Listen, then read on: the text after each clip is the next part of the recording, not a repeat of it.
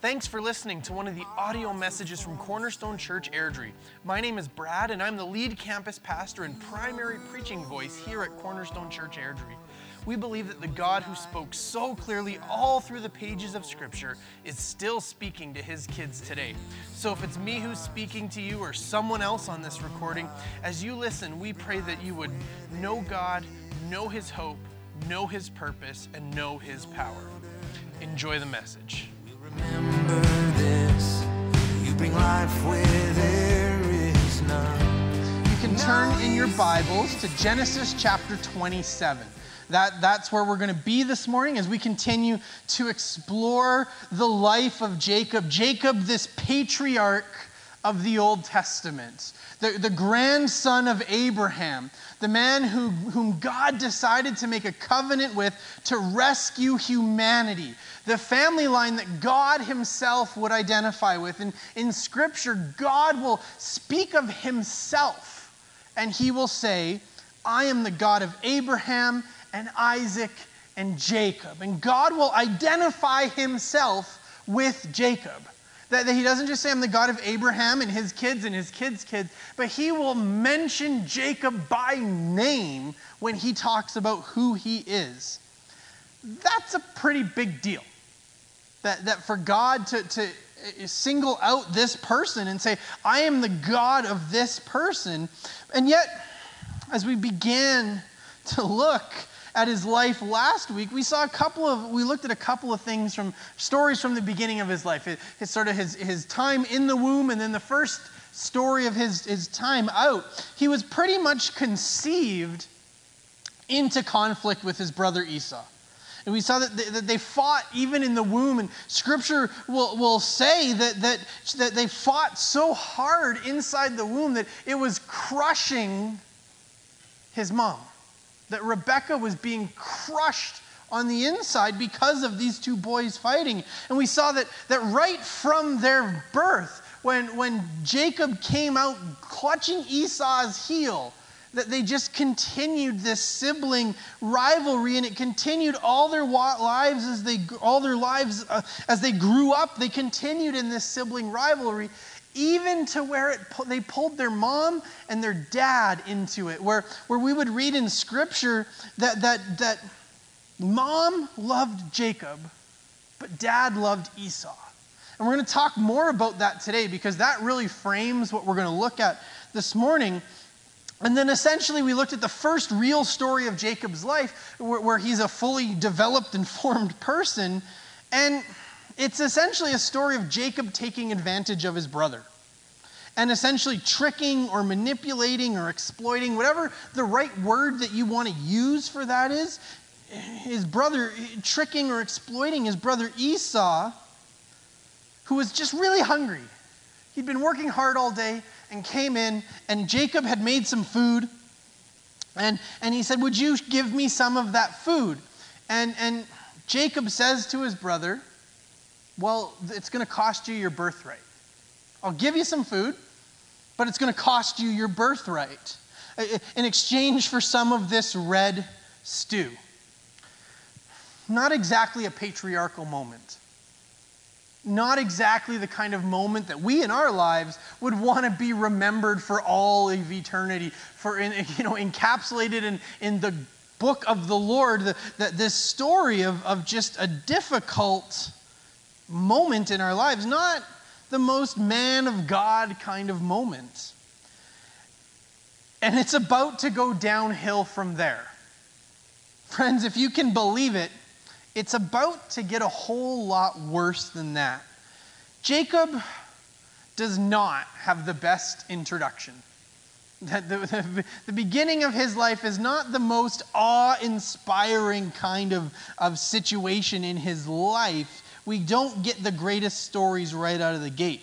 Now, last week we were in Genesis chapter 25, and we're going to skip over Genesis chapter 26 this week because Jacob really isn't involved much in that chapter. But we're going to move on to Genesis chapter 27. And just like last week when we talked about how there was this jump in time, where all we know is that Scripture will say the boys grew up, but we don't really know how long that is. We can make some guesses and things, but we don't really know. The same thing is going to take place here. That we take a jump forward in time from Genesis chapter 25, and we don't really have much recorded about Jacob, and then Genesis chapter 27 will begin, and it's sort of just another jump forward in space. What we do know is that Isaac, Jacob and Esau's dad, is getting old. He's pretty much gone blind. He can't really see at all, and he knows that his life is coming to a close. He knows that things are starting to wind down. And so he thinks that now is the time to pass along the blessings to his son. And so we read in verse 1, "Now it came to pass when Isaac was old and his eyes were so dim that he could not see, that he called Esau, his older son, and said to him, 'My son.' And he answered, 'I am here.' Then he said, 'Behold, I am old. I do not know the day of my death. Now, therefore, please take your weapons, your quiver and your bow, and go out into the field and hunt some game for me, and make me savory food such as I love, and bring it to me that I may eat it, that my soul would bless you before I die.' Isaac says to his oldest son Esau to go catch him some food out in the field and make him his favorite dinner. Make me my favorite meal. Last week we talked about how one of the reasons why that Isaac loved Esau so much was because Esau was a talented and good cook. And he says, 'Go make me this meal and we'll eat it together and I will bless you so that I can be sure that this is taken care of before I die.' Now, what we don't know as readers of the Bible is we're given kind of an omniscient view as we read this story, where we know what's happened in Isaac's life and Jacob's life and Esau's life, but we don't know how much they know about what's taken place in each other's lives. We don't know if Rebekah ever told Isaac that the Lord had told him that Esau was going to serve Jacob. We don't have recorded in Scripture a moment where Rebekah says to Isaac, 'I need to tell you what the Lord said to me.' We don't know if she did, and we don't know if she didn't. And we don't know if Isaac ever found out about Esau selling his birthright to Jacob for some stew. We don't know if that conversation ever took place, or if Jacob wanted to keep it hidden from his dad and Esau was too ashamed to tell his dad. We don't know what's going on here. We don't know the interpersonal dynamics that are going on here. I guess that's a better way to say it. But we can see here that Isaac plans on passing on the covenant blessing that God had made with his father Abraham to his son Esau. Now, everything inside of this family is just about, in the next verses, to become so convoluted and twisted. And we're just going to read through this next 12 verses to see what is about to happen. Verse 5 says, "Now Rebekah was listening." Rebekah is Jacob and Isaac's mom. "Rebekah was listening when Isaac spoke to Esau, his son. And Esau went out into the field to hunt game and bring it to his father. So Rebekah spoke to Jacob, her son, saying, 'Indeed, I heard your father speak to Esau, your brother, saying, Bring me game and make some savory food for me that I may eat it and bless you in the presence of the Lord before my death. Now, therefore, my son,'" this is mom talking to son, Rebekah talking to Jacob. "Now, therefore, my son, obey my voice according to what I command you.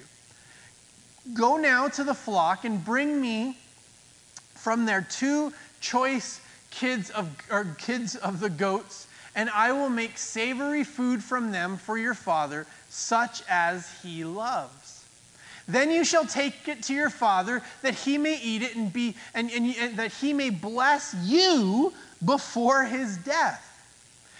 Jacob said to Rebekah, his mother, "Look, Esau, my brother, is a hairy man." We talked about that last week. His name means red hairy man. But he's a hairy man, and I'm smooth-skinned. Perhaps my father will feel me, and I shall seem to be a deceiver to him, and I shall bring a curse on myself and not a blessing. Mom, what happens if Dad finds out? But his mother said to him, "Let your curse be on me, my son. Only obey my voice, Go get them for me." And he went out and got them and brought them to his mother, and his mother made savory food, such as his father loved. Then Rebekah took the choice clothes of her elder son Esau, which were with her in the house, and put them on Jacob, her younger son. She's now dressing him up like Esau. And she put the skins of the kids of the goat on his hands and on the smooth part of his neck. I love that depiction of the story because it gives you a picture of just how hairy Esau was. It wasn't just like, oh, he's kind of a hairy fella. His neck felt like goat's hair. His arms felt like he was a hairy guy. And then verse 17. Then she gave the savory food and the bread which she had prepared into the hands of her son Jacob. Last week, we talked about how Rebekah loved Jacob more than Esau. And here we see this play itself out. So we have Jacob and Rebekah. We're going to just run through the family here really quick to see just how messed up and weird this all is. We've got Jacob and Rebekah planning on deceiving their blind husband and father to make sure that Jacob gets the blessing over their other son, or over their other son or their brother, Esau, while Esau is out hunting for his father. And so at times it can be tempting to look at this and see Esau as this sympathetic figure in all of this. That like he's having his birthright stolen right out from underneath him. Because all of this planning and scheming by his mom and his brother is to steal something that was rightfully his. Except that it kind of wasn't anymore. Last week we saw that he had sworn his birthright, which included this blessing, to Jacob. Now, you can look and say, yeah, but it was an unfair trade. It was a bad deal. But he still made the deal. Esau was receiving this blessing because he was the oldest. It was the right of his birth to receive it, and he had promised his birthright to his brother.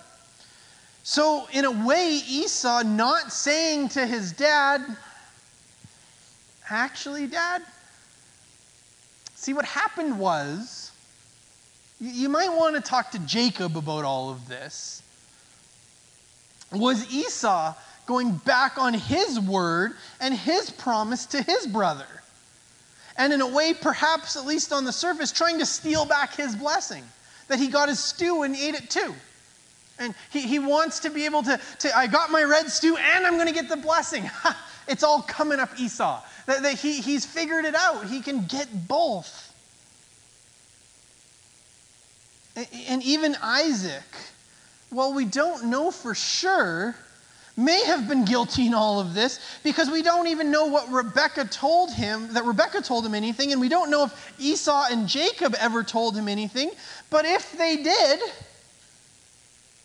he's seemingly trying to circumvent the things that have gone on and pass the blessing on to his favorite son, because we read that last week that Esau was Isaac's favorite son. And so we can see even here, that if Isaac knew something, he's still trying to trap and pass this on to his favorite son over the son whom God said wouldn't get the blessing, the son who, with integrity or not, had received the birthright from his brother.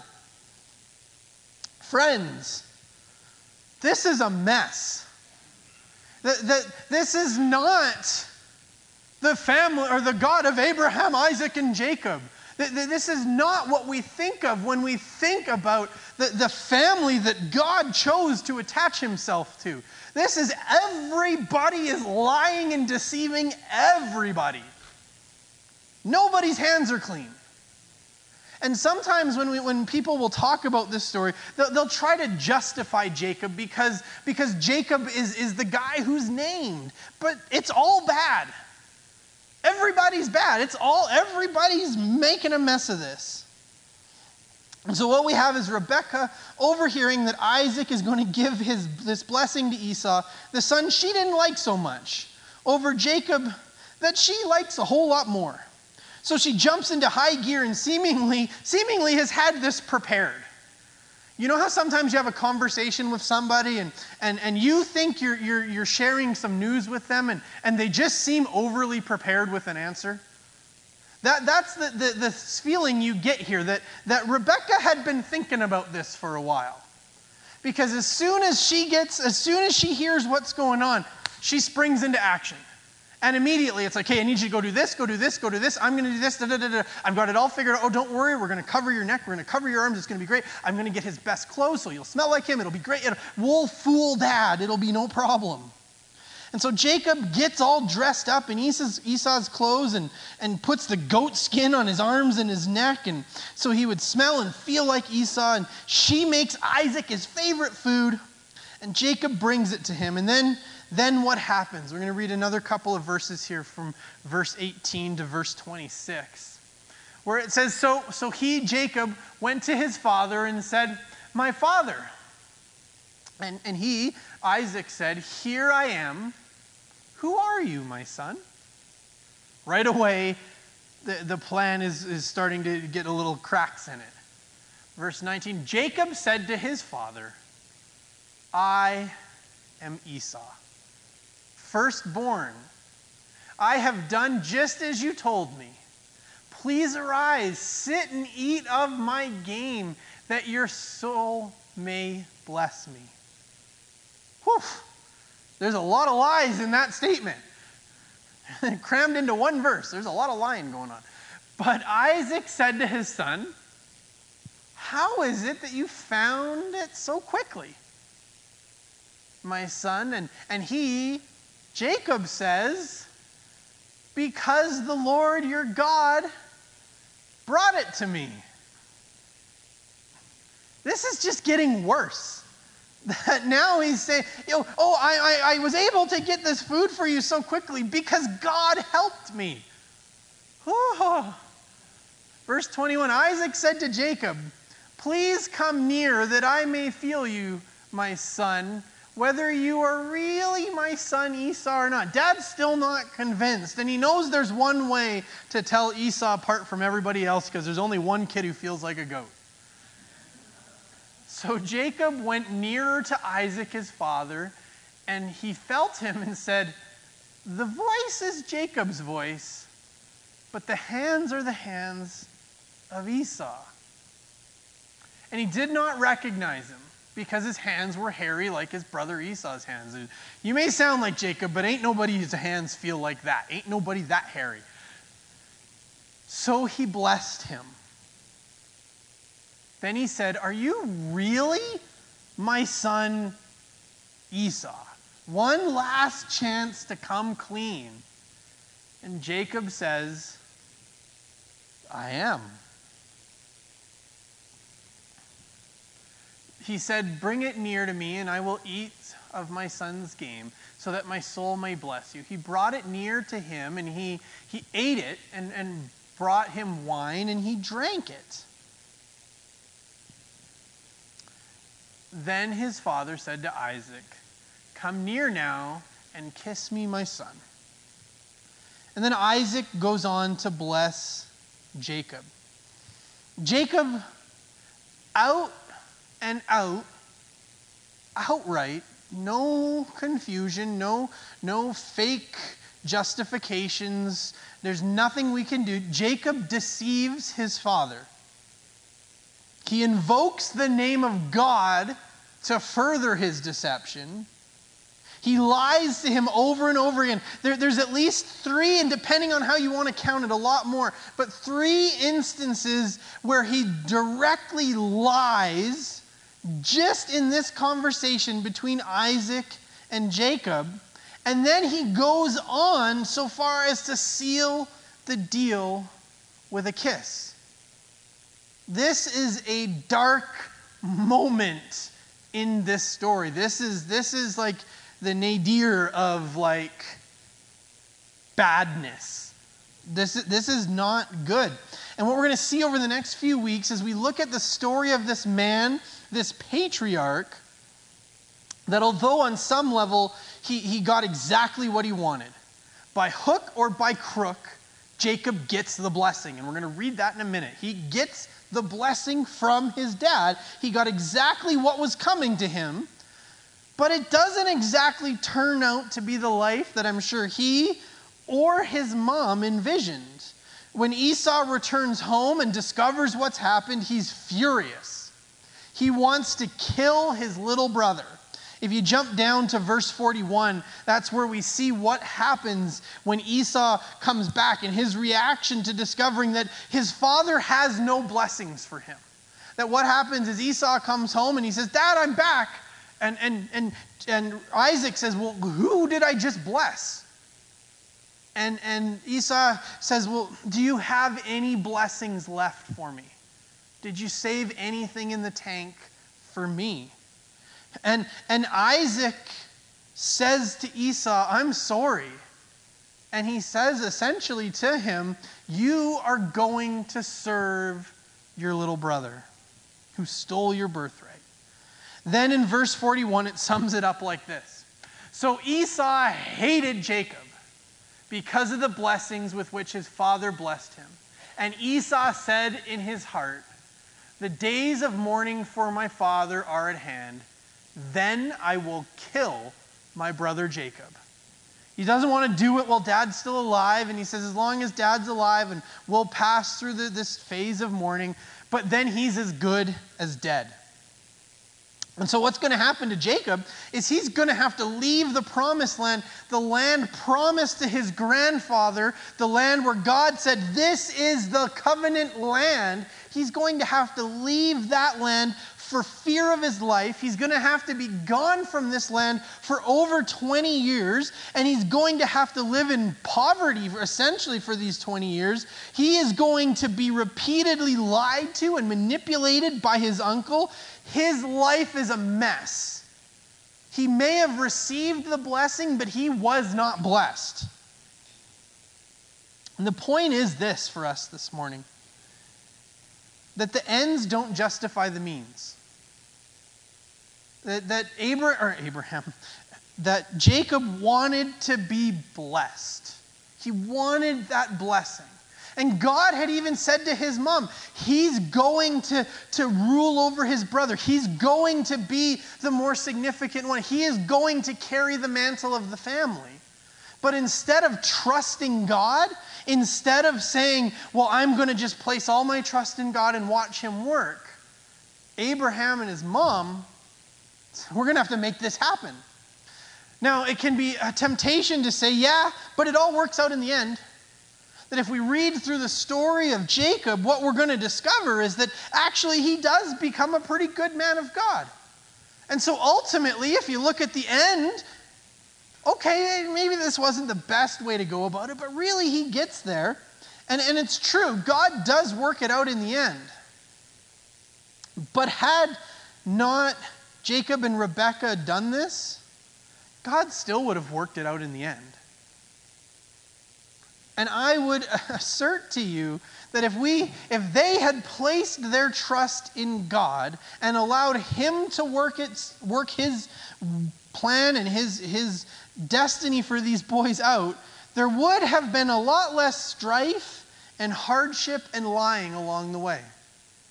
That had they placed their trust in God and said, God has promised these things, and as for me and my house, we will serve the Lord. We're going to trust God. We're going to allow God to work through this. We would have come to the same place that they get, but the journey would have been a whole lot different. And so what we're seeing here in this passage is God's sovereignty on display, but also man's responsibility. And there's a term that people use who study the Bible that it's called compatibilism. And what compatibilism is it's that everything that God decrees will come to pass. And that man is incapable of thwarting the decrees of God, but while at the same time, man bears total responsibility for the choices he makes or doesn't make. And that's an entire sermon unto itself. So we'll leave that for now.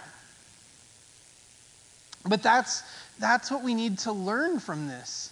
This is a picture, a lesson of God's grace and God's sovereignty. What we're seeing here is that God's will is fulfilled in spite of men, in spite of everything that's going on. You know, oftentimes we think that God's will can't come to pass unless we do something to help him out. That if God's going to do something, then I really got to do something, and then just at the end I'll give the credit to God. But really, if God's going to do this, he really needs my help in order to make this happen. But our text is showing us something entirely different. It's showing us that our God is sovereign, that he is all-powerful and all-knowing, and that he will bring about what he's promised to do. And so in verse 27, Isaac blesses Jacob, and he says this to him.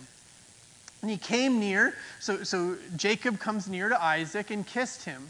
And he smelled the smell of his clothing. Isaac smells Jacob. And he blessed him and said, "Surely the smell of my son is like the smell of a field which the Lord has blessed. Therefore may God give you the dew of heaven, of the fatness of the earth, and the plenty of grain and wine. Let peoples serve you, and nations bow down to you. Be master over your brethren, and let your mother's sons bow down to you. Cursed be everyone who curses you, and blessed be those who bless you."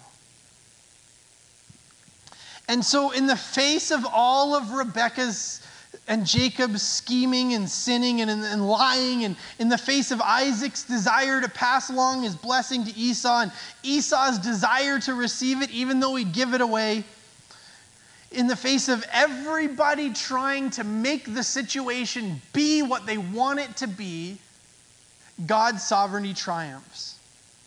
And this leads us to the second picture of God in this story, God's grace. We see God's grace here. Because is there any way that Jacob deserved this covenant blessing? No.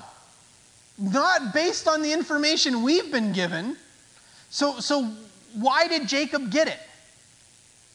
Because he was God's choice. He didn't earn it. As best as we can tell, and with all the information we're given from Scripture on the life of Jacob, there is not a story from his life up until this point that even points us a little to the idea that he deserved it. We don't read anything redeeming about Jacob up until this point. There's not a piece of his story where we go, well, I guess when he lied to his dad, it wasn't that bad. No, every step along the way, he manipulates and takes advantage of his brother. He lies to his dad. He says that it's God's fault, that God brought him. It's this huge mess. He didn't earn it, and he didn't deserve it. But before he was born, God said that he would be the one to receive the blessing. So Jacob gets the blessing. It's not that Jacob was righteous or better or more deserving. It's that for some reason, God willed that Jacob would be the one brought into the covenant relationship with him. In Malachi chapter 1, God says this about Jacob and Esau. He says, "I loved your ancestor Jacob, but I rejected his brother Esau." God set his love on Jacob, and that love is what eventually transforms him into a man of God. As we move through this story, what we see is God doesn't give up on Jacob. This isn't like the breaking point where we move on to one of their kids. But this story continues and continues, and God is going to continue with Jacob. So we could say that it was the blessing of God's sovereign love that made the difference in Jacob's life.